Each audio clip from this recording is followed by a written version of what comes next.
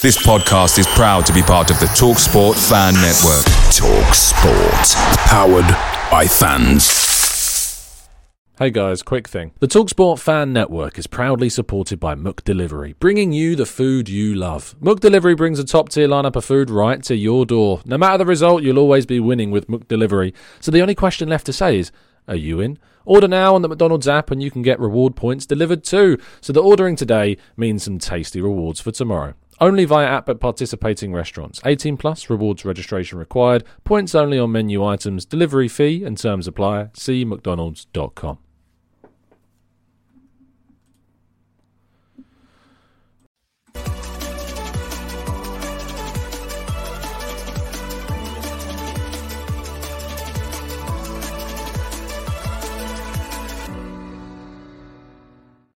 Hello and welcome to the Gooner Talk, back again with you guys for another episode of the Arsenal Transfer Show, joining you at 8 a.m. This is a pre-recorded show. I'm away this weekend, enjoying a much-needed weekend off of doing 8 a.m. shows, but I didn't want to leave you without something, so I wanted to make sure I've got some content ready and lined up. So I'm very happy that Mr. Harry Symeou has agreed to join me for this evening's show. I say this evening, it's this morning for those watching, but this evening for us. How you doing, mate? You good, Joel?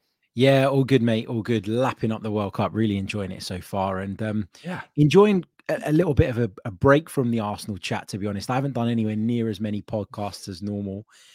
Just kind of taking my foot off the gas a little bit to relax. But yeah, the closer we get to the return of club football, the more excited I am by it.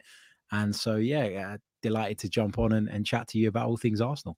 Indeed, yeah, I have enjoyed that a lot. It's been one of the most chaotic World Cup kind of round 3 of the group stage I've seen. There's always been some kind of drama. We've just, as we're recording this, watched the end of the Uruguay-Ghana game and seen both of them knocked out, and somehow South Korea are going through. I mean, it was only, I think, a few days ago that Heung-min Son was crying because he thought South Korea were going home, but now they've taken themselves through. I think it was Hwang that got a 91st minute winner in that game, rather crazily. But yeah, what's been your kind of highlight of the World Cup so far?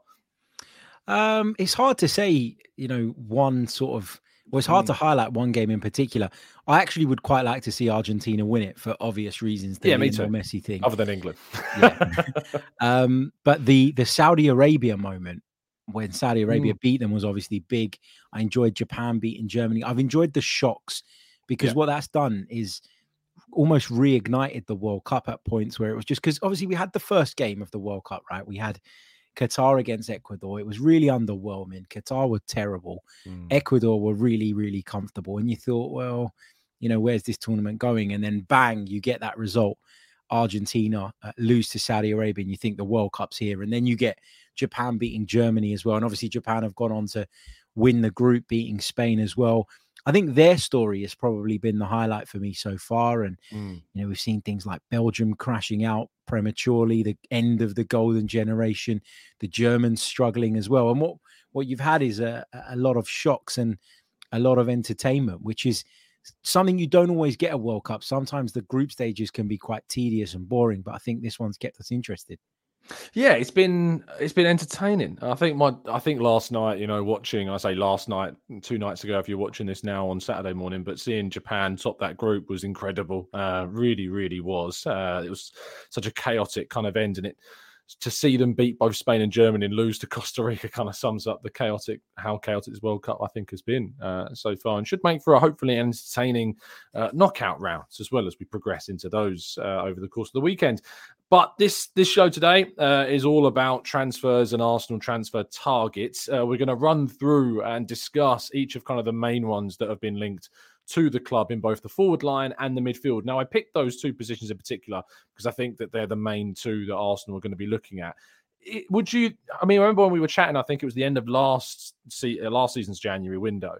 I mean, you kind of parted in terms of our view on the end of the window, and we had a big debate around whether or not we made the right choices of signing players or not. I remember I was sitting there saying to you, we should have signed Artur Cabral, who has gone on to Fiorentina and done done absolutely nothing, which is just the way things go. I remember you saying to me that you felt as though, if we can't find the quality, we shouldn't rush into those signings. And I think that what we've seen is obviously Arsenal were part affected because they didn't reinforce. But at the same time, there was an argument, there was a lack of real options out there in the January window to strengthen. So going into this one, what's your kind of expectation, considering the difference of where we are compared to where we were a year ago? And also, I think, a much more open window in terms of players that you could be able to get this time around. I think the transfer window this time is going to be really interesting because the expectation levels around Arsenal right now are much higher than I ever envisaged them being at this point in the season. I thought going into the campaign, if we were in a good position, a strong position to compete for a top 4 place, which is ultimately what we would have been setting out to do by the World Cup, I'd have been pretty happy and content with that. And instead, we find ourselves 5 points clear at the top of the Premier League. And you're looking at it and you're going, well, this is an opportunity now to potentially double down and go out there and make the difference with the transfer window. The only thing I would say, though, is that just like I was cautious going into last January around the need to sign quality, the right types of characters, and not to just be so obsessed with going out and bringing in players that we make rash and silly decisions, because we've seen in the past that can set us back. I feel like that again, in that if we're going to go out and bring in a couple of players, which is what I'd like to see, they've got to be players that come in and impact straight away. They've got to be players that, and when I say straight away, I don't mean the next day. You know, I know that it takes a few weeks and, you know, sometimes players need that settling in period, but you need to bring in ready-made players. You need to bring in players that are going to impact you from the off, that are going to help you from the beginning. Otherwise, what's the point in doubling down? The whole point is to add strength in depth so that we can pursue the Premier League title, if that's what we think we're going to do and what we think we should be doing, and securing that Champions League football for next season, which is the first objective. But having said that, you don't want to drift too far away from the transfer policy that has seen us over the last couple of years make progress and get ourselves back into a position where we feel that we're moving in the right direction. So it's a really difficult balance to find, because you want players for the future, players for the longer term, but you also want players that help your current situation. If you're going to go and sign another 17, 18-year-old winger who's an unknown quantity, well, we've already got some of those. You know, if that's what you're thinking, then I think you're thinking along the wrong lines. So it's got to be players that can help now, but also fit into the long-term transfer recruitment strategy. And that's not always easy to find, which is why last year I wasn't massively upset at the fact that we decided against doing that. But, you know, it's a tough balance to find. I mean, I don't know what you think. Yeah, I think if we come out of this window having signed nobody, I'm going to be gutted, really, really gutted, because I think it is this time around. You know, last season, I think that, you know, I was maybe scrounging a bit at the bottom of the barrel for options, you know, for us to go and get to try and change things. And even though I think that missing out on potential signings or maybe not finding somebody in that window and not replacing, obviously, Aubameyang, who left, did cost us this season with where we are, to consolidate the Champions League qualification, which you mentioned, you know, that's important. You know, it's not just about trying to maintain a gap or even just competing with City. The aim this season for me was always, we have to, as a minimum, get back into the Champions League. And if you don't sign anyone in January and we get a couple of injuries, with the way this league is, you can easily slip, and things can slip quickly, very quickly indeed. I mean, it's not a halfway point that we're at right now. We're like, you know, just over a third of the way through the season. I think we've got 4 or 5 more games until we actually reach that halfway point in the Premier League. So we can't let up, and we need to keep kind of our foot on the neck of the tiger, if you like, in a sense. And I think to do that, we are going to have to reinforce. And I am expecting us to add 2 players in this window. If we get one, I think I'd rather it was a forward player. And I'll ask you as your preference at the end of the show when we've gone through all of our targets. But for me, I think I would look to that forward line and go, I'm kind of happy that El Neni can back up Partey if he can stay fit. But if you lose any of Jesus, Martinelli and Saka, I know we got Smith Rowe, but it's coming back off surgery, so we don't really know what kind of Smith Rowe we're getting back. If you lose any of those, I've got concerns. Let's go to the targets. We're kind of doing the opposite of a festival and beginning with the headline act, if you will, and starting with Mykhailo Mudryk, who is, of course, the main guy being discussed. Firstly, I mean, what do you make of this guy? He's got so far this season for Shakhtar Donetsk 3 goals, 2 assists in 6 Champions League games, and 7 goals and 6 assists in 12 Ukrainian league games. For a 21-year-old, that's pretty impressive. Yeah, I really like the look of him. I like the look of him based on what I've seen. And granted, I haven't sat and watched many Shakhtar Donetsk games. I've kept tabs on him since obviously those links first started emerging. And I've seen a bit of him in the Champions League. And he looks, by all intents and purposes, a really talented player and a really talented young lad who would certainly add another option in our wide areas and would give us something that, you know, I think we're missing in the sense of a little bit of depth in that area. As you say, we don't know what Emil Smith-Rowe is going to come back like. I would argue that Emil Smith-Rowe is not your traditional winger anyway. I know at the start of last season, he played quite well, drifting in off the left-hand side. But I think now with the way we play, when you're asking Xhaka, for example, to get forward into that half space, you actually want someone who can hold the width quite well. And Smith-Rowe isn't going to do that. It's his natural inclination is to drift in field, I think. Mudryk physically looks quite strong as well. I don't look at him and think he's a bit slight or that he might struggle with the Premier League. I look at him as someone who I think could come in and have an instant impact. But there are a couple of red flags for me. So the first one is the obvious one, and that's the price. Yeah. Okay, I don't expect Shakhtar to demand what they're publicly asking for. I think that's over the top. I think he'd probably be available for less than that. But if you're talking 50, 60, 70 million pounds, maybe that, you know, if you're talking top whack, I think that it's quite a big risk. I do, because of where he's playing. And again, that sounds a bit snobbish, and I'm not wanting to come across that way, but yeah, you know, I've got less faith and less confidence in somebody coming from the Ukrainian league than I would if he was in La Liga and doing it, or in Serie A and doing it, or the Bundesliga and doing it. So I like the look of him. If the price is right, I definitely make this move. But I'm struggling to work out what in my own mind is the right price, because, you know, it's really hard to gauge how good he is on a very small sample size of Champions League games, because I almost want to dismiss what he's doing domestically. I don't know if you think I'm being fair or harsh. No, I think you are being fair. I think, and I talk about it a lot, you know, doing a transfer show every day, that every transfer has a risk associated with it. And so, you know, we bring it up, and I think there's a measured risk with each one. I think you can reduce the risk. We're obviously signing a player that's played more games at an elite level, but if you're signing someone who's young, you know, that's never going to be a guarantee. And we've also obviously seen players like Gabriel Martinelli come from Brazil, not even the top league in Brazil, you know, someone from Ituano playing in the Sao Paulo leagues, and do brilliantly. So I would never say to someone that you should dismiss a target because of where they play, but I would always say that you should be bearing that in mind when you're considering what they're producing and where they're producing it, because it should be something that comes into play. But it's not a dismissing factor, I don't think, but it's certainly something to consider.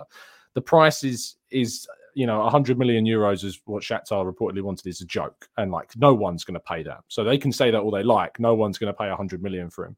I think that you're looking around the 40 to 50 million pounds figure as a more realistic. And I always talk about, with this forward position, Diogo Jota is the prime example of what Arsenal need. I think Arsenal need someone that can do what Jota has done by covering for Salah, Firmino and Mane when they've needed. They've had someone who can come in and do that. Now, he was signed for 41 million, which rose, I think, with add-ons to 45 million pounds, young player.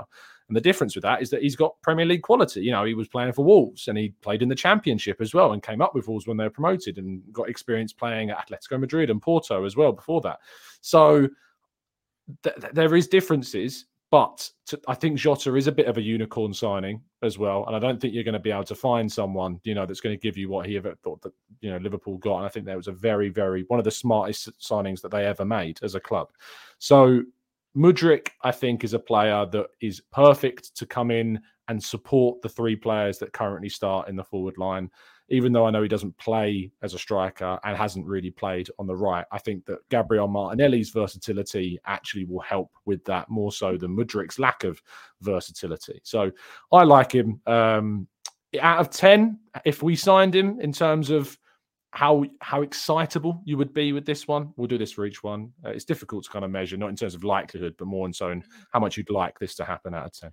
Putting the price aside, I probably look at about 7 out of 10 because I really like the player. I'm very conscious of the mistakes that Arsenal have made in their recent history, which is going out, overpaying for players that just weren't up to it, and the knock-on effect that has in terms of the way it restricts you moving forward. And, you know, Arsenal's, at the time of recording, Arsenal's financial results came out again earlier today, and there was a loss again, which we less expected. Less of a loss, yeah, but still a loss.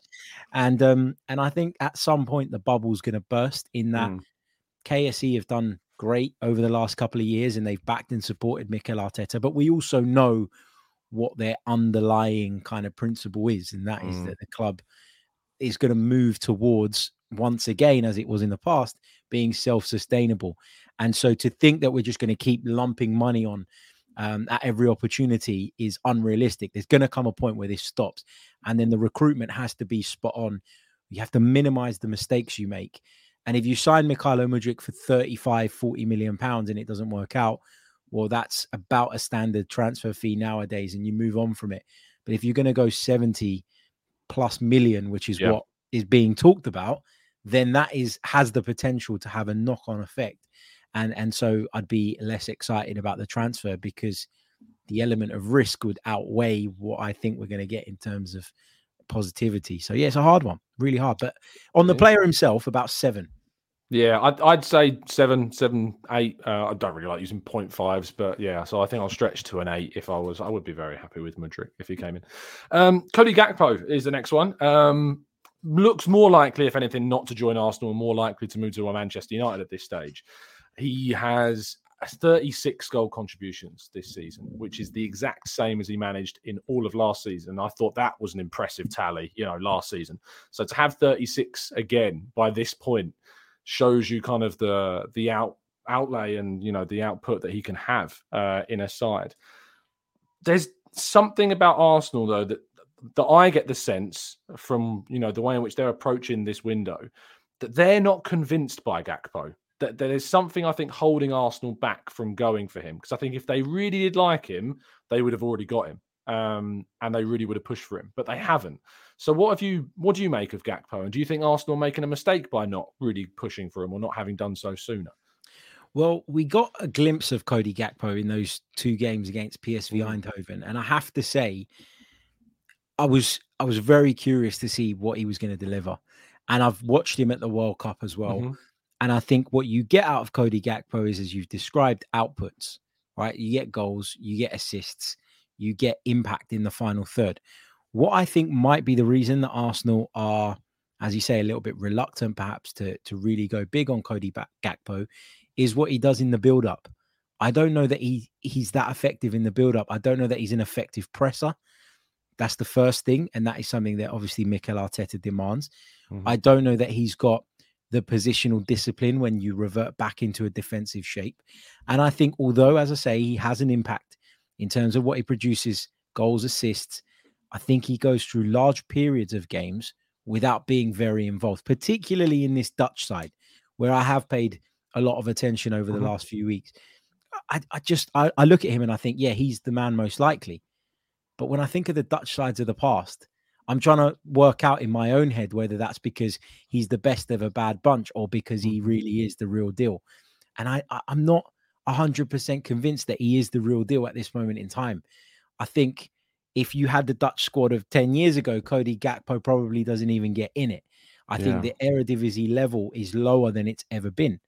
And this is me not trying to have a go at the player, but I understand why there is a reluctance to go big, because after this World Cup, having scored a couple of goals at the finals already, is it 2 or 3? I can't remember. 3 and 3 he's got, Having managed that, full well that his price has just gone through the roof.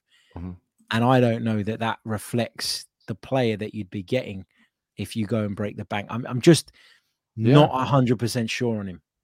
No, that's fair. I think there's a really good comparison in the sense of Steven Bergwijn when he was at PSV. He got 28 goal contributions in the full season before he left and joined Spurs. When he was leaving, he had 5 goals and 10 assists in 16 Eredivisie games, and then joined Spurs in January. He got then 3 goals and 1 assist in 14 games for Spurs under Jose Mourinho. And then in the following season in 2021, he got 1 goal and 4 assists in 21 games. Now, I'm not going to be naive and say that's obviously immediately transmissible to Gakpo, because it would be silly to go, that's happened to one player, it will happen to the other. But I think it's a good kind of measuring stick and kind of grounding point for expectations. I've watched Gakpo as well at this tournament, and I was talking to Dan actually on his channel just earlier on about this, is that outside of the goal that he scores in each game, he is, as you said, out of the performance quite a lot. And I'm not sure whether that can be afforded at Arsenal, because you look at Jesus, he's on a goal-scoring drought right now, but he is integral in every win that we have because of the way that he plays. So he might not score, but his performance is integral. Now, if Gakpo's scoring, great, he's getting goals. But I just worry in those games where he doesn't score that he is ineffectual. Whereas you look at someone like Jesus or Martinelli or Saka, when they don't score, but we still win, they've been a big part of that win, even though they didn't score or assist during those games. And that's the kind of concern I have. And I think that's probably the concern that Arsenal have and why they haven't pushed through. So out of 10, if we signed him, what would you go for? About a 7 again, because I think he'd give us, as you said, the outputs, the goals.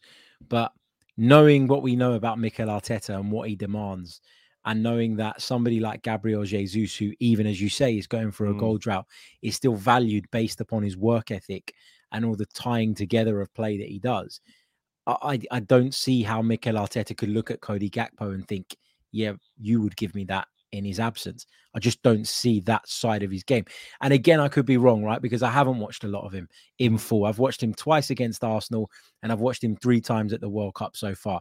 I appreciate that that's not a big sample size, but there are elements to Cody Gakpo's game that I think are probably missing when I line that up against what I think Mikel Arteta is looking for in a forward. That's fair enough. The next one is probably someone you've watched even less of, Harry, and that's Facundo Torres. And I'm with you on this. I've not seen anything really of Facundo besides little compilation clips, which obviously mean he's as good as Lionel Messi if you've ever watched any compilation clips. He currently this season has had 9 goals and 8 assists in the MLS season, which obviously is quite good. 22 years of age, so he's older than both Gakpo and Mudryk, but does seem to be quite heavily linked with a move to Arsenal. What do you make of this profile? I'm not keen on this guy. Based on the little that I know, it doesn't jump out at me. It's not one that I go, when you listed all the names off to me before we started about the players that we're going to talk about. If we were playing a game of like Avoid or whatever that game is, what game of Avoid have you been playing? Yeah, what's it called? Bin, marry, avoid. What is it? Oh, Snog, marry, avoid. Yeah. He would be in my avoid section. So you're saying that you'd snog Cody Gakpo? Is that what you're? Maybe Mykhailo Mudryk. No, I'm kidding. Okay. I don't know. I just this one it doesn't appeal to me in any way, shape, or form. And if I'm going to sit there and say that I'm worried about a player making the transition from the Ukrainian league or the Dutch league, how can I not feel that way about MLS? I know that MLS is on the rise and it's improving, and the popularity of soccer in the States is increasing all the time, and that the standard is getting better. But I don't look at the MLS as a place where talent is being breeded regularly, if that makes sense. I look at it as a retirement home rather than anything else. And that's going to sound really harsh. Sophie's going to kill me when she sees that. But I just don't see it. I would never go out and break the bank for somebody whose record in the MLS is okay.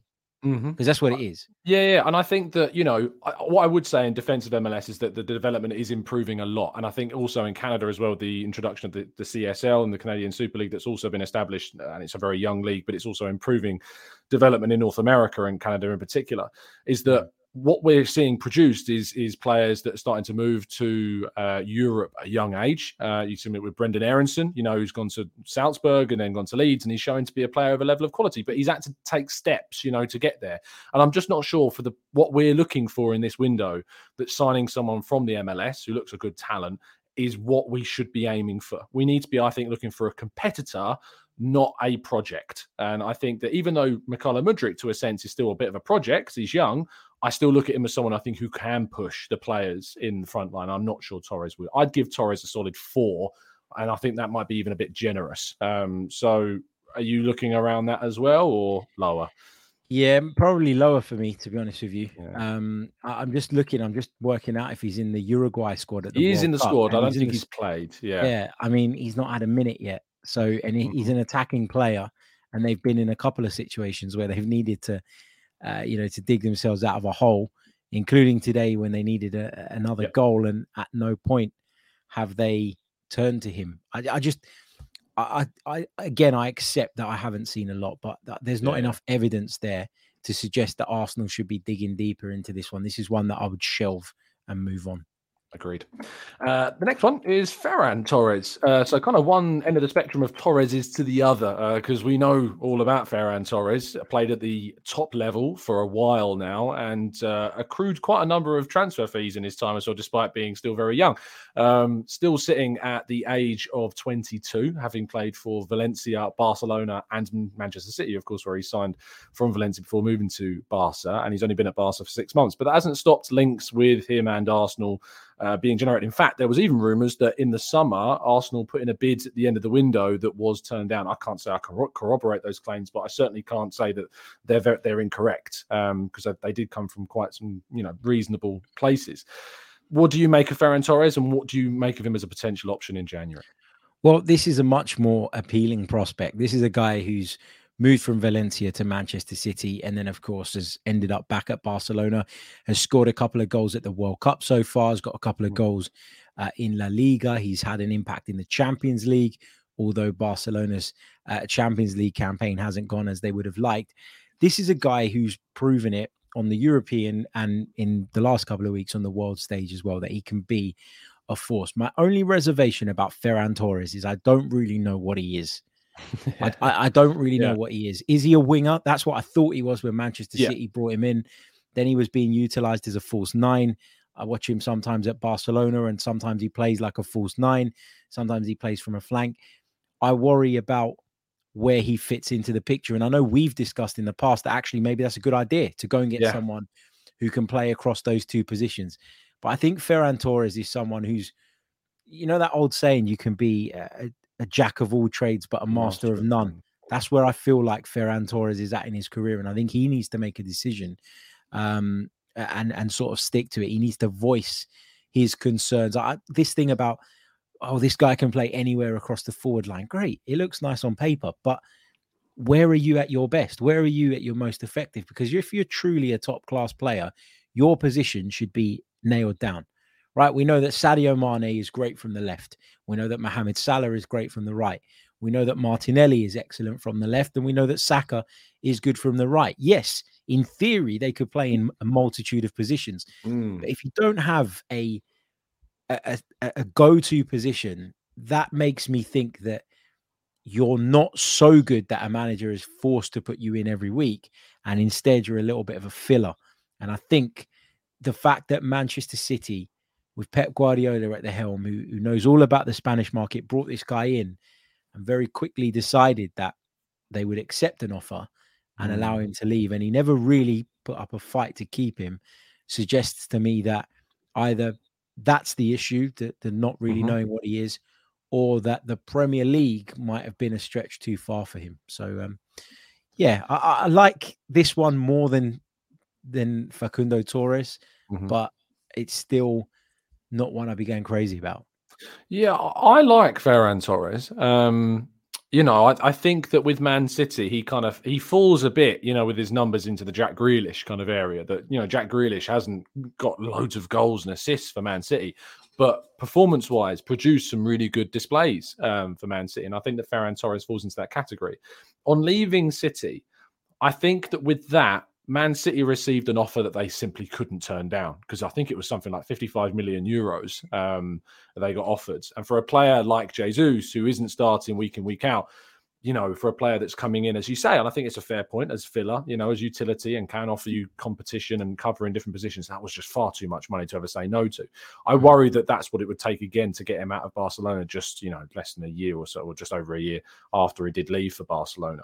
But I like him, and I think he needs the right club. And, Arteta has worked with him at Man City, so he's familiar with what his talents are. He's familiar with what he could do. And I think that if he was to sign for Arsenal this winter, it would represent a really good competitive option to come in. But I do agree with you with a lot of what you said about specificity and, trying to find where you are the most effective. Because at Valencia, he was a right midfielder in a 4-4-2 quite a lot, played in central midfield as well on a number of occasions, and has gone to Man City, played right, played left, played up front, gone to Barca, can't get in ahead of Depay for a number of times. Obviously couldn't get in ahead of Aubameyang when he was there as well. And now with Lewandowski, you've got little chance and can't get ahead of the likes of Ansu Fati, etc. As well. He's a very good player. But, if you're signing for 55 million euros and you're not playing, you've got to ask the question as to why. I'd probably give this around a 6 out of 10. Would you give this one briefly? Yeah, I think 6 as well. I think 6 is fair. Lovely stuff. Let's move on to probably the most interesting one of the list, actually, in Jesper Lindström of Frankfurt and Denmark. Obviously knocked out of the World Cup with Denmark, who very much disappointed. But I thought that the brightest spark in that Denmark team was Jesper Lindström. And I think in their last game in particular against Australia, Denmark played this game where they were just very slow throughout the whole tournament and never really kind of fulfilled what people are expecting. But Lindström was the only one providing them with any explosiveness and pace and a threat. And this season for Frankfurt, he has done very well. 6 goals and 2 assists in 14 games, playing in an attacking midfield and a left wing role. He's playing in a number of positions and doing well. And certainly one of the big reasons why they were able to get into the Champions League and also compete in the Champions League and also do quite well in the Bundesliga. So what do you make of Jesper Lindström as a player? Really like him. Really, really like him. I think he'd be a great addition. But there's always a but. It feels like I'm shooting them all down today, but there is a but. And the but is, for me, I don't really see this as a priority position. I don't really see an attacking creative midfielder as something that we should be rushing to do ahead of some of the other bits of business. I know, again, people will make the argument that Jesper Lindström can play maybe a little bit deeper, maybe as an 8, maybe on one of the flanks if you need him to. But I just think, what was the point in bringing Fabio Vieira in? If you're then months later going to go and get Jesper Lindström. As I say, really like the player. You mentioned his Bundesliga return, which has been really positive. You're right that he's one of the few Danish players that leaves the World Cup with his head held high. And he's at an interesting age, and he's at a point in his career where you hope that he's only going to get better. But for me, it's about priorities here. And I don't see this as a priority. I don't see him as a player that we need to be rushing to get, not because I don't like him, but simply because I think, Xhaka plays in an 8 role at the moment. Odegaard plays on the other side. Vieira is the natural deputy to them, who we've just dropped 35-40 million pounds on already. And yes, we could probably do with another one in terms of depth to move forward and continue building. But is that at the top of my priority list? It's not even 3rd in my list, if I'm being honest. So I'm not doing this one in January. It's interesting because, that is the opinion that I held when I first saw the links to Lindström, that he kind of, and I remember talking to Clive, in fact, from AVP about this and talking about at length, we've got Vieira, we've got Odegaard, we've got Smith Rowe. Lindström kind of fulfills that in my mind, and as Clive does with his ways, kind of convinced me actually that from when you watch Lindström and his technical ability, he actually kind of looks like a player that is going to develop more into a wide role than in this middle part. I need to see more, but I often then criticize Arsenal and say we hold too long before we then go and sign someone. Maybe it's Lindström comes to Arsenal and finds that at Arsenal in a wide position that is in fact where his future is. But there is obviously risk associated with that. And I think that he would still be pretty pricey, as Frankfurt don't tend to like to sell for, on the cheap to Premier League sides in particular. So it would be pricey. I'd still think that this is about a 7, but I think that you're going to give it significantly lower because of your positional concerns. Yeah, I'm going to give it a 5 because of my positional concerns. If you earmark him as a player that you're going to develop into a wide player. So think back to when Arsene Wenger signed Thierry Henry, right? The intention was always that he was going to turn him into a centre forward. And Arsene Wenger felt that he had the attributes to be able to do that, and that he as a manager could make that happen, could transition him in that way. If you think you can do that with Jesper Lindstrom, then it's a totally different argument. If you think that you're going out there to bring him in as a wide player, I'm all for it, because I think he's got a lot of ability and I think he could develop into a very good wide player. But you've got to decide whether you want to take that risk or if you think there's a more natural option available to you. And so if we're talking about Jesper Lindstrom based on where he's played to date, then it's not for me. But if you're looking at him and thinking that he can do a different role and develop into a different type of player, then I'm much more open to it. Yeah, fair enough. I mean, just for the numbers wise, in attacking midfield, he's scored 7 and got 2 assists in 16 games. He's played 1 game, scored 1 goal on the right wing in 4 games and scored none or assists, no assists either on the left wing. That's this season. But who knows? Maybe it's someone that can develop more so into those wider positions. We move more deeper now into the midfield, which is the other area. And the obvious headline act in terms of that is the Brazilian Danilo. Playing for Palmeiras, of course, and has a very good goal scoring record, despite being a player that tends to play kind of deeper in the midfield as well, but has the associated risk, of course, of playing for a side that is playing in the Brazilian league. I listened and watched AVP's scouting video on him, and the running theme of this is that at 21 years of age, he looks like a player who's 21 years of age. He's still very raw. He makes mistakes. He can be overconfident. He can take the ball into situations where he should probably be smarter and can lose it. But there is clearly a lot of talent in this kid, and there's a reason why, Arsenal have followed him for such a lengthened period of time. In fact, I know for a fact that, we've been out to scout Palmeiras for Endrick, as well as have pretty much every big club on the planet at this point. But it was kind of a situation whereby Danilo was a bit of a bonus in that sense, because we've discovered a midfielder that could be the player that comes in and is the long-term replacement for the likes of El Neni and Lokonga in midfield, but not necessarily the player that replaces Partey in the long term. But what do you make of him for a January signing? If it were me and I thought that Danilo had the talent to go on and be a successful Premier League player in the future, I'd be quite happy to leave this one until the summer, if I'm being honest. And the reason for that is it goes back to what I said right at the start of the show. I want players, if we're talking about doubling down so that we can go on and achieve our goals this season, I want players that come in and help us now, today, not tomorrow, not in a month's time, not in 2 months' time. I want quality now. And my opinion of Danilo is very similar to that of yours, that he looks like he can develop into a great player, but he's still a little bit rough around the edges. Sambi Lokonga is rough around the edges. So what's the difference? True. What are you adding here? If you're going out and adding a seasoned professional that you have full faith in can come in and replace Thomas Partey in his absence, I'm all for that. But if you're going to go and take another risk, then we've already taken a risk and we probably should give it a little bit more time to breathe with Sambi Lokonga before we go out and do that again. I understand the hype around Danilo. And when we were first linked, I'd done a podcast about him as well and talked about the fact that I thought, this would be a good addition. But the more I delve into him and the more I hear about him, the more I read about him, the more I think that it's evident that, as you said, he's not quite ready now. And I'm not sure that I want us to be looking at players that are risks and gambles again. As you said, every transfer is a gamble. Every transfer has an element of risk. But to me right now, we need an upgrade on Lokonga and El Neni. That's what I'm looking for in this window. I'm not looking for someone who might be that in a year's time or 2 years' time. I need it now. So out of 10? 6.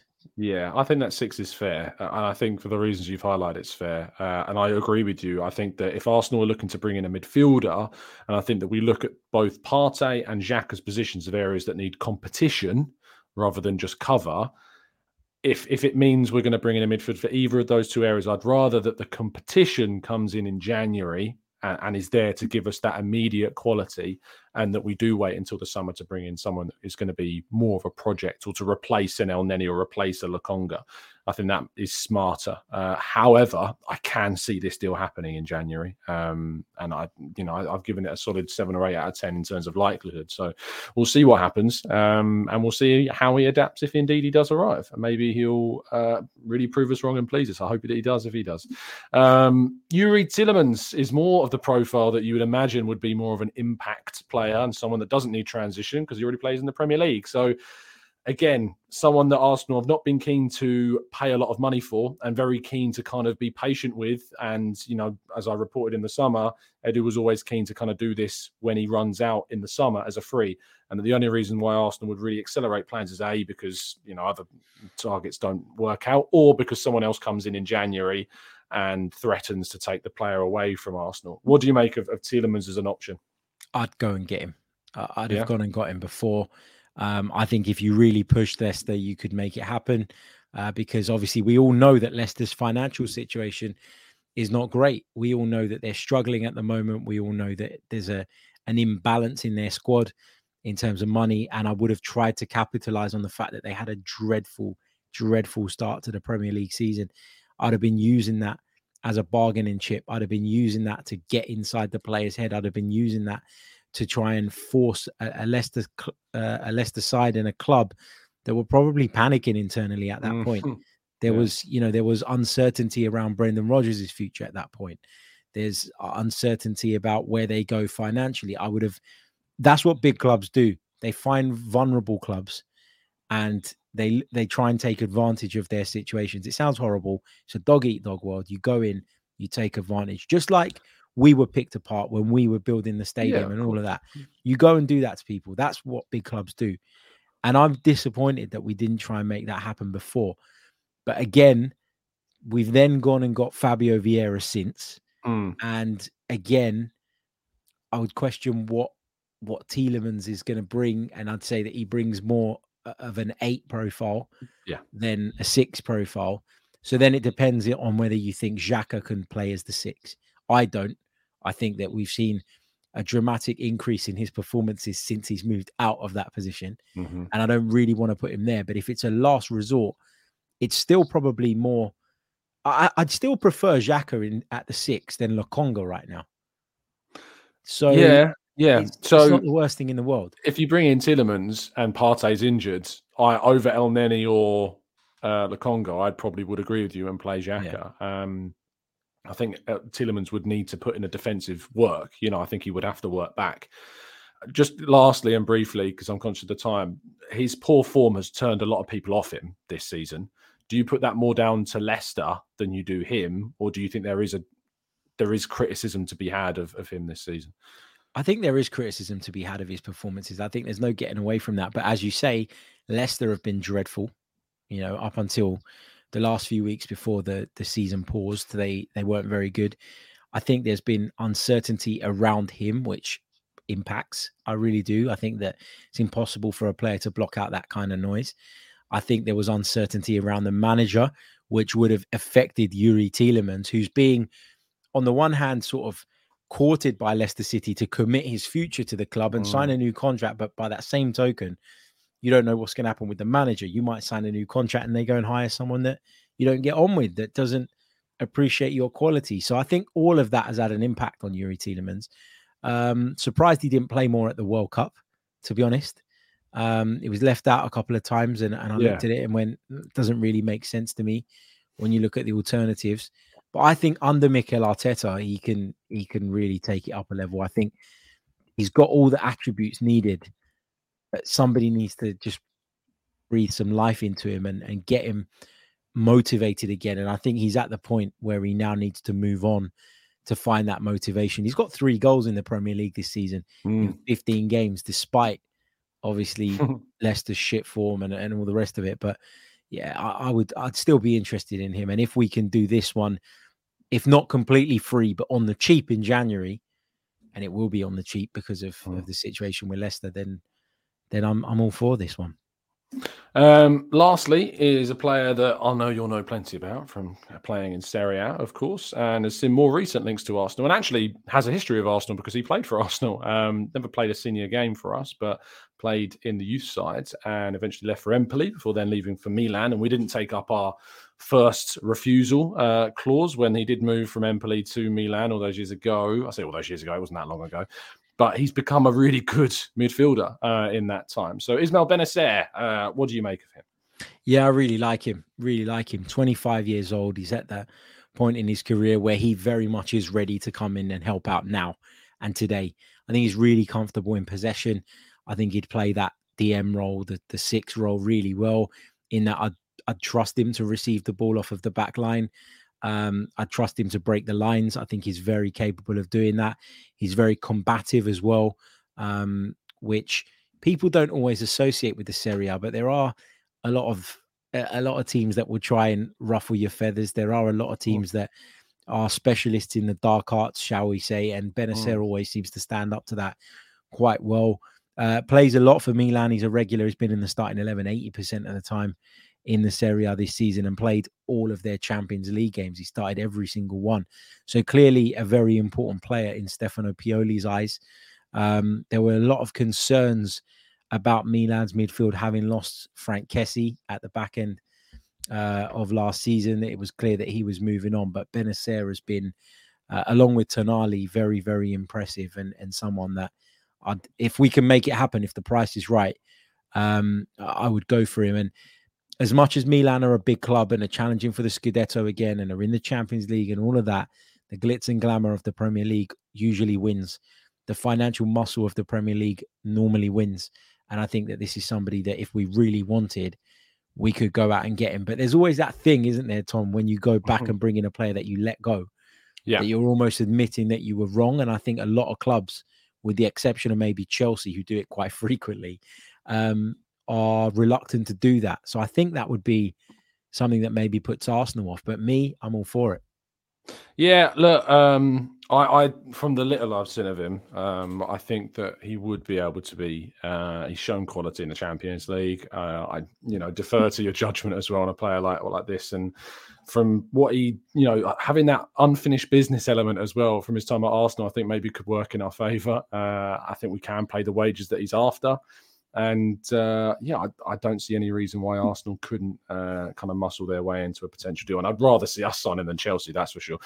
Just very quickly, can he, like you said, obviously plays deeper in the midfield. I've seen him play in the centre midfield as well as an 8. Do you think that, he could potentially play with Partey, not necessarily just play instead of Partey? Yeah, I think particularly in those away games where you're wanting to be a little bit more reserved, I think he can do that. I think he gives you tactical flexibility for that reason. And look, I don't think he's the most creative player in the world. I'd be lying if I said that. I don't think he's someone that's going to, break. When I say, I think he can break lines, but I don't think he's going to find you the killer Martin Odegaard pass, shall we say. I don't think he's going to unleash shots from 30, 35 yards in the way that Granit Xhaka might on the odd occasion. I wouldn't say that his technical level, if you like, is superior to Granit Xhaka's in that what he does with the ball when he gets in the final third. But I think he's an all-rounder. He's a versatile midfielder. I think his best position is deep. I really do. I think that's where he thrives, and I think that's where you see the best of him because his reading of the game is really good as well, and he sort of works really well in cutting out passing lanes and things like that. So I think his best position is deep. But you're right to highlight that he can play in different roles in midfield, and if you're Mikel Arteta and you're wanting to tweak things depending on your opponent and you're wanting to have that flexibility and versatility at your disposal, then Ismail Benacer is someone that gives you that. Lovely job. I didn't get a rating from Tielemans, so I'll get a rating from both of these. So Tielemans and Benacer. Tielemans 7, Benacer 7.5. Okay, lovely. It's always broken the form. I'll go with a 7 for Tielemans as well, and an 8 for Ismail Benacer. Lovely stuff. Thank you, everybody, for listening, by the way. And I hope if you've been watching along while this has been premiering at 8 a.m, that you've been leaving your ratings as we go through these. If you have been watching on Catcher, make sure you leave your ratings for each player down below as well. And importantly, make sure you go and subscribe to the Chronicles of a Gooner, where, of course, you can find Harry. Harry, thank you so much for your time this evening/morning, depending on wherever anyone's listening to this. Appreciate it as always, fella. Tell people they can find you and what you're going to be up to. Thank you so much, mate. Really appreciate it. Yeah, you can find me at the Chronicles of a Gooner YouTube channel and podcast. As I said at the start, taking my foot off the gas a little bit during the World Cup. We've done a few shows where we've sort of focused on some of the big games in the World Cup, but just need a breather, to be honest with you. I've got my Christmas schedule for work when I go back, and it is nuts. I'm at 2 games on Boxing Day, not one, but 2. Wow. 2. I'm going from one to the next one. And so New Year's Eve? You doing anything New Year's Eve? Year's Eve, I'm going to Brighton. Yeah, I'm going to be, assume we'll be at Brighton as well. So that will be driving back from Brighton on New Year's Eve on a 5:30 kickoff. I mean, it's going to be quiet, but there's just something, there's something that you sacrifice, isn't there, working in this business? And I think working and probably getting home at around midnight on New Year's Eve is one of those. Yeah. Definitely. Well, that's for the Arsenal, so I can live with it. New Year's Day, I'm going to Millwall. So yeah, I've got a really crazy time coming up. So I'm actually quite enjoying putting my feet up, watching the World Cup, and just scaling back a little bit on the podcast. But once the World Cup is done, we'll be at 100 miles an hour again. So make sure you're subscribed. Indeed. Chronicles of Gunner, you'll be able to find the link to the channel in the description, because still Harry's channel name is far too long to include in a video title, but you'll be able to find it down in the video description. Make sure you subscribe to the Gunner Talk as well if you haven't done so already. There won't be a show tomorrow on Sunday because I'm taking the weekend off, and I recorded this so you get something on a Saturday, but I'll be back as usual on the Monday, so make sure you join us on that Monday morning to get back through it. I'll be reacting to England's embarrassing elimination to Senegal, or their brilliant progression through to the quarterfinals. We'll have to wait and see what eventually happens. Make sure you drop a like on the video, subscribe if you're new, and as always, up the Arsenal.